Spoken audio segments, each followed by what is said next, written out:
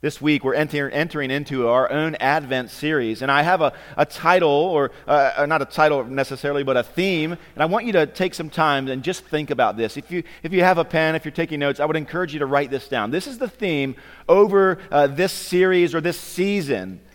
It's this, that the promised deliverer has come, bringing good news of great joy for all people. The promised deliverer has come, bringing good news of great joy for all people. We'll just take a moment and awkwardly allow you to meditate on that statement. I'll say it once more. The promised deliverer has come, bringing good news of great joy for all people. Now, I said that I wanted you to take a moment and awkwardly meditate on that, but really what I wanted is a few people to say amen. Amen. There we go. No, I'm just kidding. But really think about that. The promised deliverer has come, and he has brought good news of great joy for all people. The first thing I want us to pick apart this morning is that first little part, that first few words. The promised deliverer. The promised deliverer. If you have your copy of God's Word, I want to invite you to turn with me to Genesis chapter 1. Genesis chapter 1. We're going to just look at, as we get started, the first 4 verses of our Bible. We'll go from Genesis chapter 4 and we'll jump into Genesis 3. We'll quickly jump to Genesis 12 and then we'll move to Exodus 20.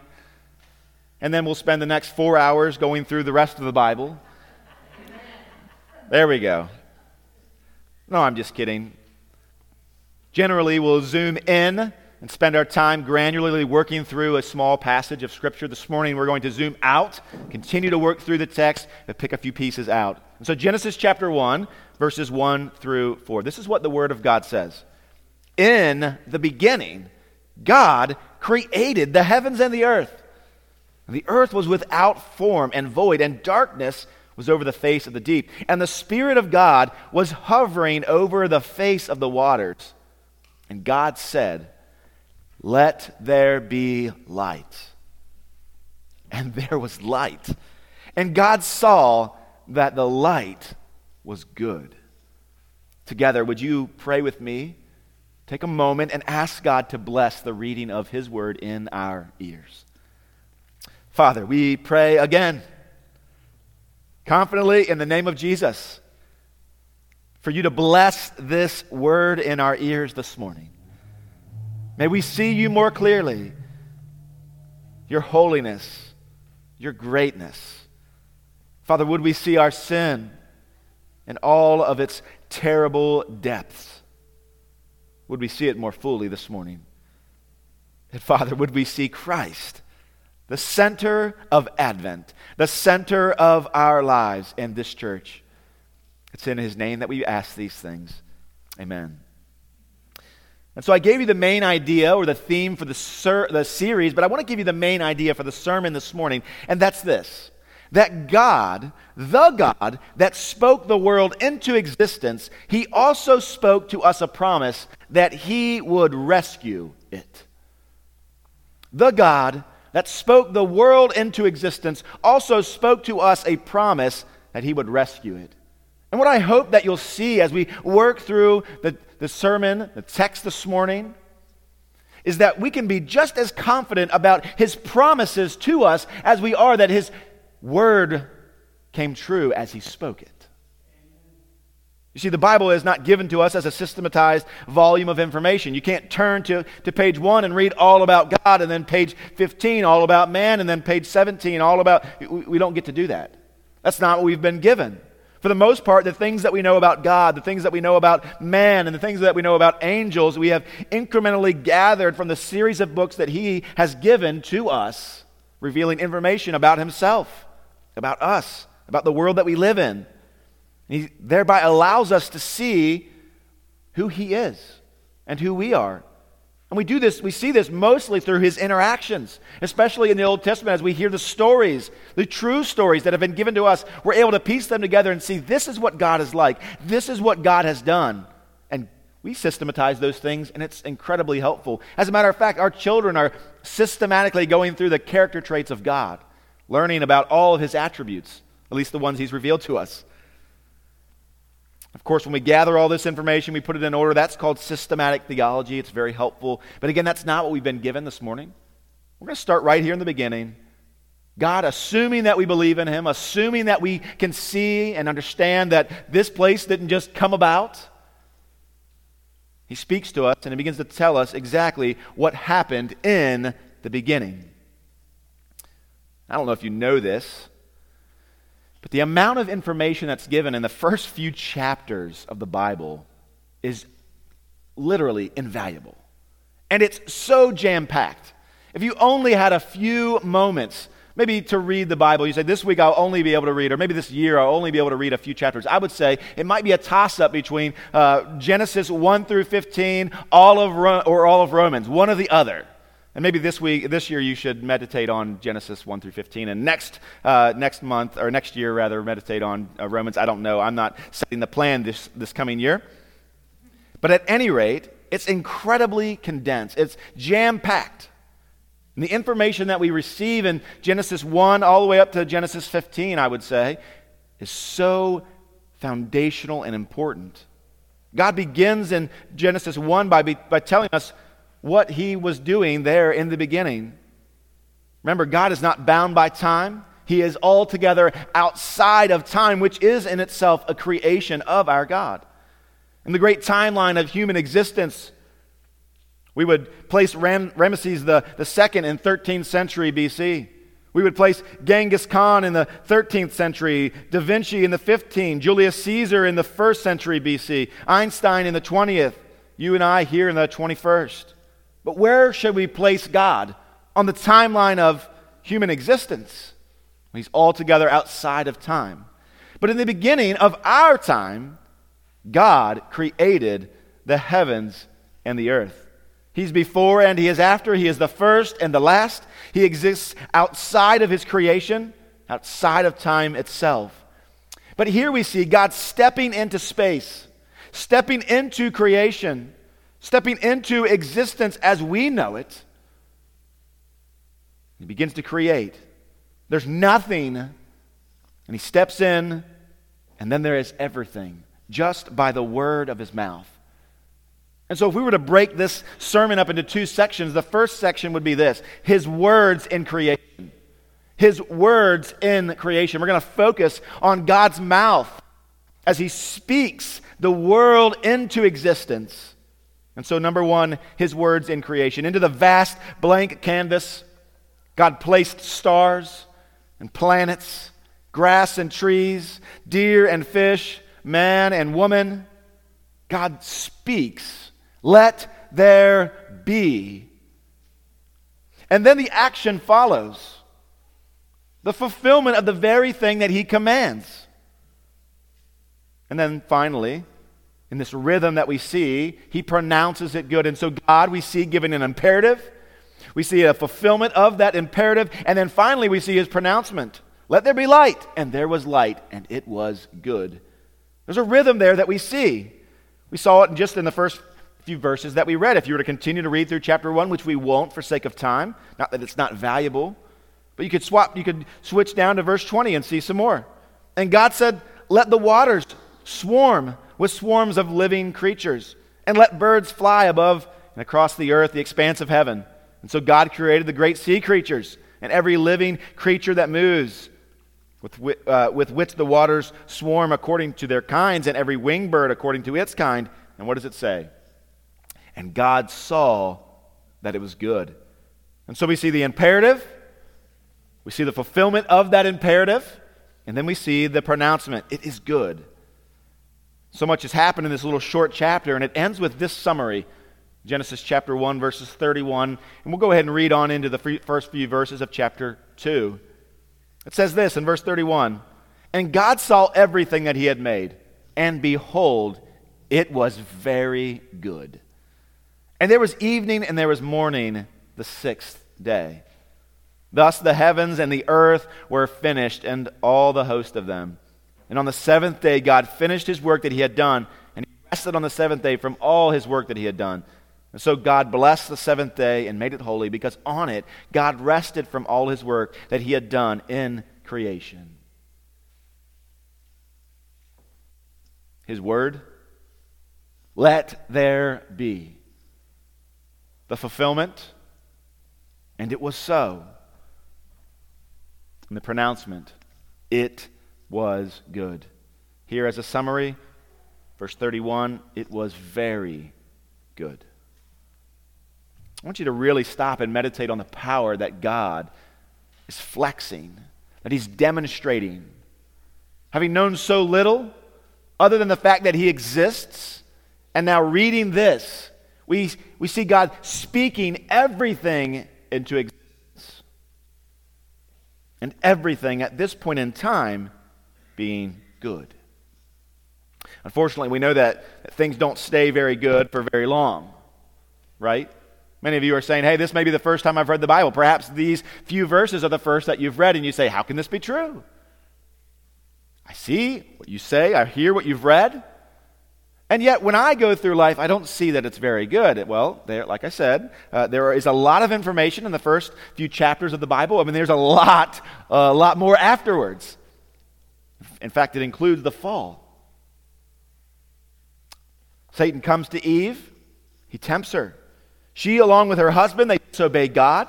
And in essence, man rebels against God. What does God do? Well, it's interesting. We see him speak again. God speaks again. He calls out to man. He calls out to them and he asks them where they are, what's taking place. They answer him. And then God speaks and he gives a consequence for their action. He pronounces a curse on man, on woman, and even on this serpent, which is more than a snake, which is Satan himself. And what we see in his statement or in his words is that it's assumed that what he gives them is right and fair and good and just. I want to zoom in particularly in chapter 3. And so if you're there in Genesis, swap over to Genesis chapter 3. Verses 14 and 15. I want to look particularly at the verse that includes the curse that God speaks against this serpent, against Satan. Verse 14, it says, the Lord God said to the serpent, because you have done this, cursed are you above all livestock, and above all the beasts of the field. On your belly you shall go, and dust you shall eat all the days of your life. And so here God is pronouncing a curse. It's a fair curse. As evidenced in biology, the curse has come true, in the sense that judgment was fair and right and true and good. But there's something nestled in this curse that God gives to the serpent that is, in essence, a bit different than the language that we see up until this point. God has spoken, things happen.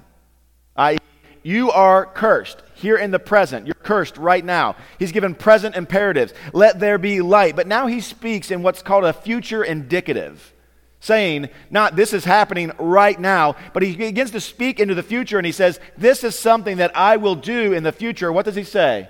Look at verse 15. I will put enmity between you and the woman, between your offspring and her offspring. He, the offspring of the woman, will bruise your head, Satan, and you shall bruise his heel. God is using language in a way at this point that has, again, like I said, not been used up until this point in time. It's embedded in the present curse of the serpent, the promise of redemption. So up to this point, God speaking in the present says, let there be, and then there is. And it is good. But things change and God says, there will be. And it's his promise of redemption. And so the second part of our sermon this morning is the promise of redemption. The promise of redemption. Just to recap for a moment quickly. God speaks all of creation into existence, including mankind. Everything is good. But man rebels against God. And God pronounces a curse against all parties involved. And in that curse of Satan, the serpent, he speaks a promise to us.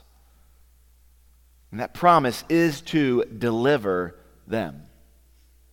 I suggest only a slight difference in the form of these two statements that God has been making. Isolate Genesis 1, let there be light. Genesis 3, I will put enmity. Really, they're only different because of the intended timing. It's the only difference. You see, built into this future promise is a future component. According to Webster, a promise is this: a statement telling someone that something will definitely happen in the future. It could even include you doing something. And so a promise is a statement telling someone that something will definitely happen in the future. What is the difference between a promise of a coming deliverer and let there be light? Simply this: the future component. One is happening in the present, and one is happening in the future. One is just as sure as the other. You see, God's promise is not a divine hope. When I promise things, when you promise things, we hope for the best. Just this week, I heard that President Biden let a child know that her stutter would go away. He promised her. Well, I imagine he's probably right, and yet I would not be so bold to promise something like that. Why? Because we don't know. And yet God, when he makes a promise, it's not wishful thinking. It's not a divine hope. It's as sure to come to pass as his statement, let there be light. And so we have God's promise, or his statement, his present imperatives come into being. Let there be light. And then we have his future promise. Both of them, one as sure as the other. And really, the promise that God is making to those in attendance that morning there in Genesis chapter 3 and us gathered here this morning, it's to all of us. And really, the rest of the Bible from that point on, I would argue, is unpacking and further developing this promise that we read in Genesis chapter 3. God speaking to the serpent. Your head will be crushed and you will bruise the heel of the deliverer, the seed of the woman. In Genesis chapter 12, God continues to further develop this understanding and awareness of the deliverer. He speaks a promise to Abraham. He speaks into this man's life, starts a relationship with this pagan idol worshiper, and speaks a promise to him. He promises that to Abram that he will make him a great nation in chapter 12. He promises that he'll give him a great name, that he'll give him a great family, one that there's so many people in his family, it'll be like the sands of the sea, the stars in the sky. He promises him great protection. I'll bless them that bless you. I'll curse them that curse you. And what's interesting is all of these promises come true. Just as sure as God declaring into darkness, let there be light, his promise to make a great nation, great name, great family, great protection, and great blessing was just as sure to come. And surely you notice that these promises given to Abraham have come true. If you're paying attention, you might recognize that I left one promise out. It's the promise that God gave to Abram. First, there in Genesis chapter 12, verse 3, he says this to Abram. After all of these things, he says, in you, Abram, though you have no descendants yet, in you all the families of the earth shall be blessed. Such a bold statement. It's almost as bold as somebody saying into darkness, let there be light. That one man without children could be used by God to bless every family of the earth. What greater blessing than to be able, by the seed of the woman who will crush the head of the serpent, to bring about that deliverer through your family. What an incredible blessing. And this we see is God's further development of his promise there in Genesis chapter 3. Furthermore, we see if we move on a little bit farther, move away from Abram into the life of his descendants, who are the children of Israel. God speaks to Moses. Moses there in the wilderness, God comes to him and says, I've heard the cry of my people. the people that I have brought into existence, the people that are the descendants of Abraham. I am Abraham's God. He comes to them and he says, I'm going to deliver you. I'm going to set you free. I'm going to make a new covenant with you. And he does just that. He springs them from bondage there in Egypt, brings them out into the wilderness, and starts a new covenant with them. Exodus chapter 20, verse number 1. I don't know why. I was telling Brett this week that's some of the most emotional language that I can, words that I can read at this point in my life. Exodus chapter 20, verse 1. And God spoke all these words, saying, I am the Lord your God, who brought you out of the land of Egypt, out of the house of slavery. Why is that such a powerful thing to read? Because God has no need to speak. God has no need to have a people. And yet in his kindness, and in his mercy, he speaks to his creatures. And he makes a covenant with them. He had promised to Abraham. He had promised to mankind in Genesis 3. He promised to the serpent, Satan.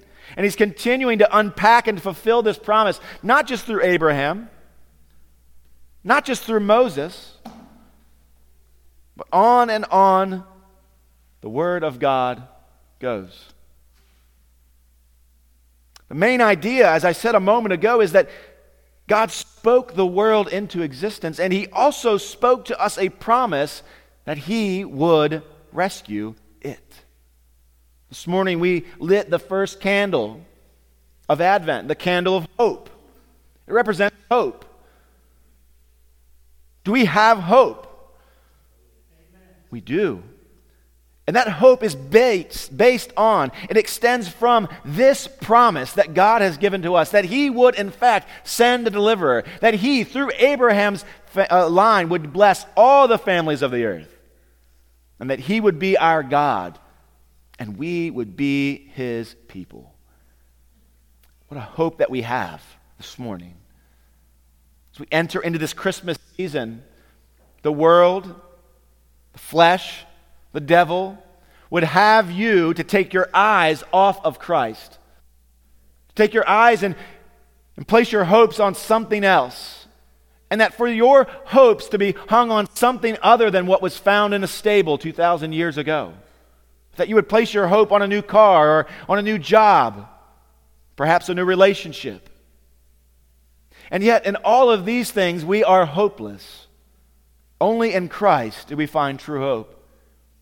And if you look at the Advent wreath, 4 candles on the exterior, on the outside perimeter. In the center we have one large white candle. This candle represents Christ.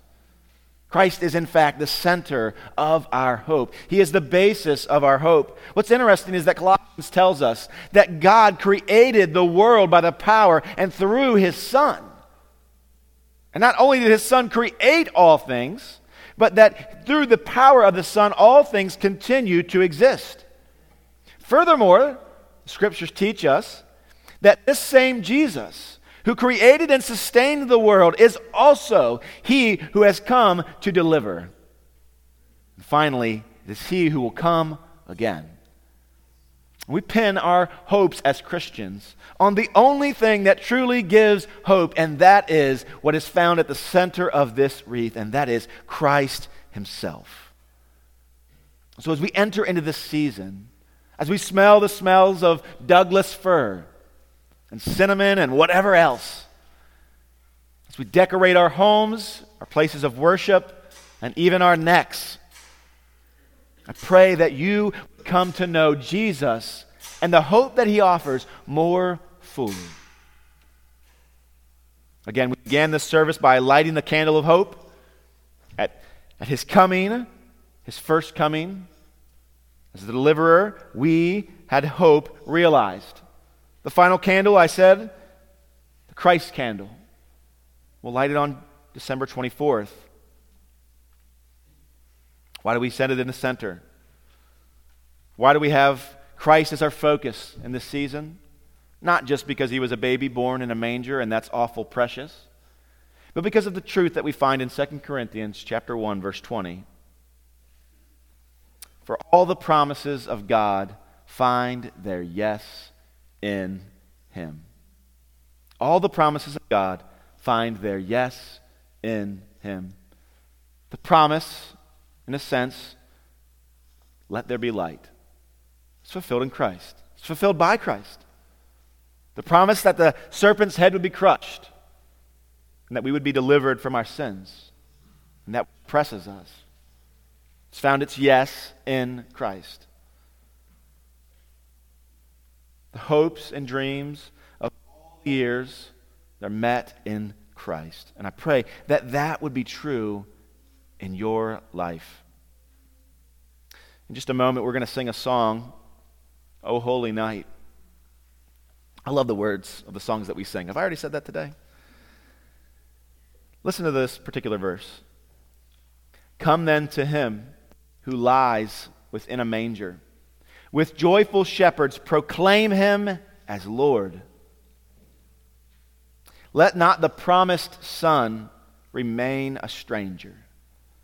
In reverent worship, make Christ your adored. Eternal life is theirs who would receive him. With grace and peace their lives he will adorn. Fall on your knees.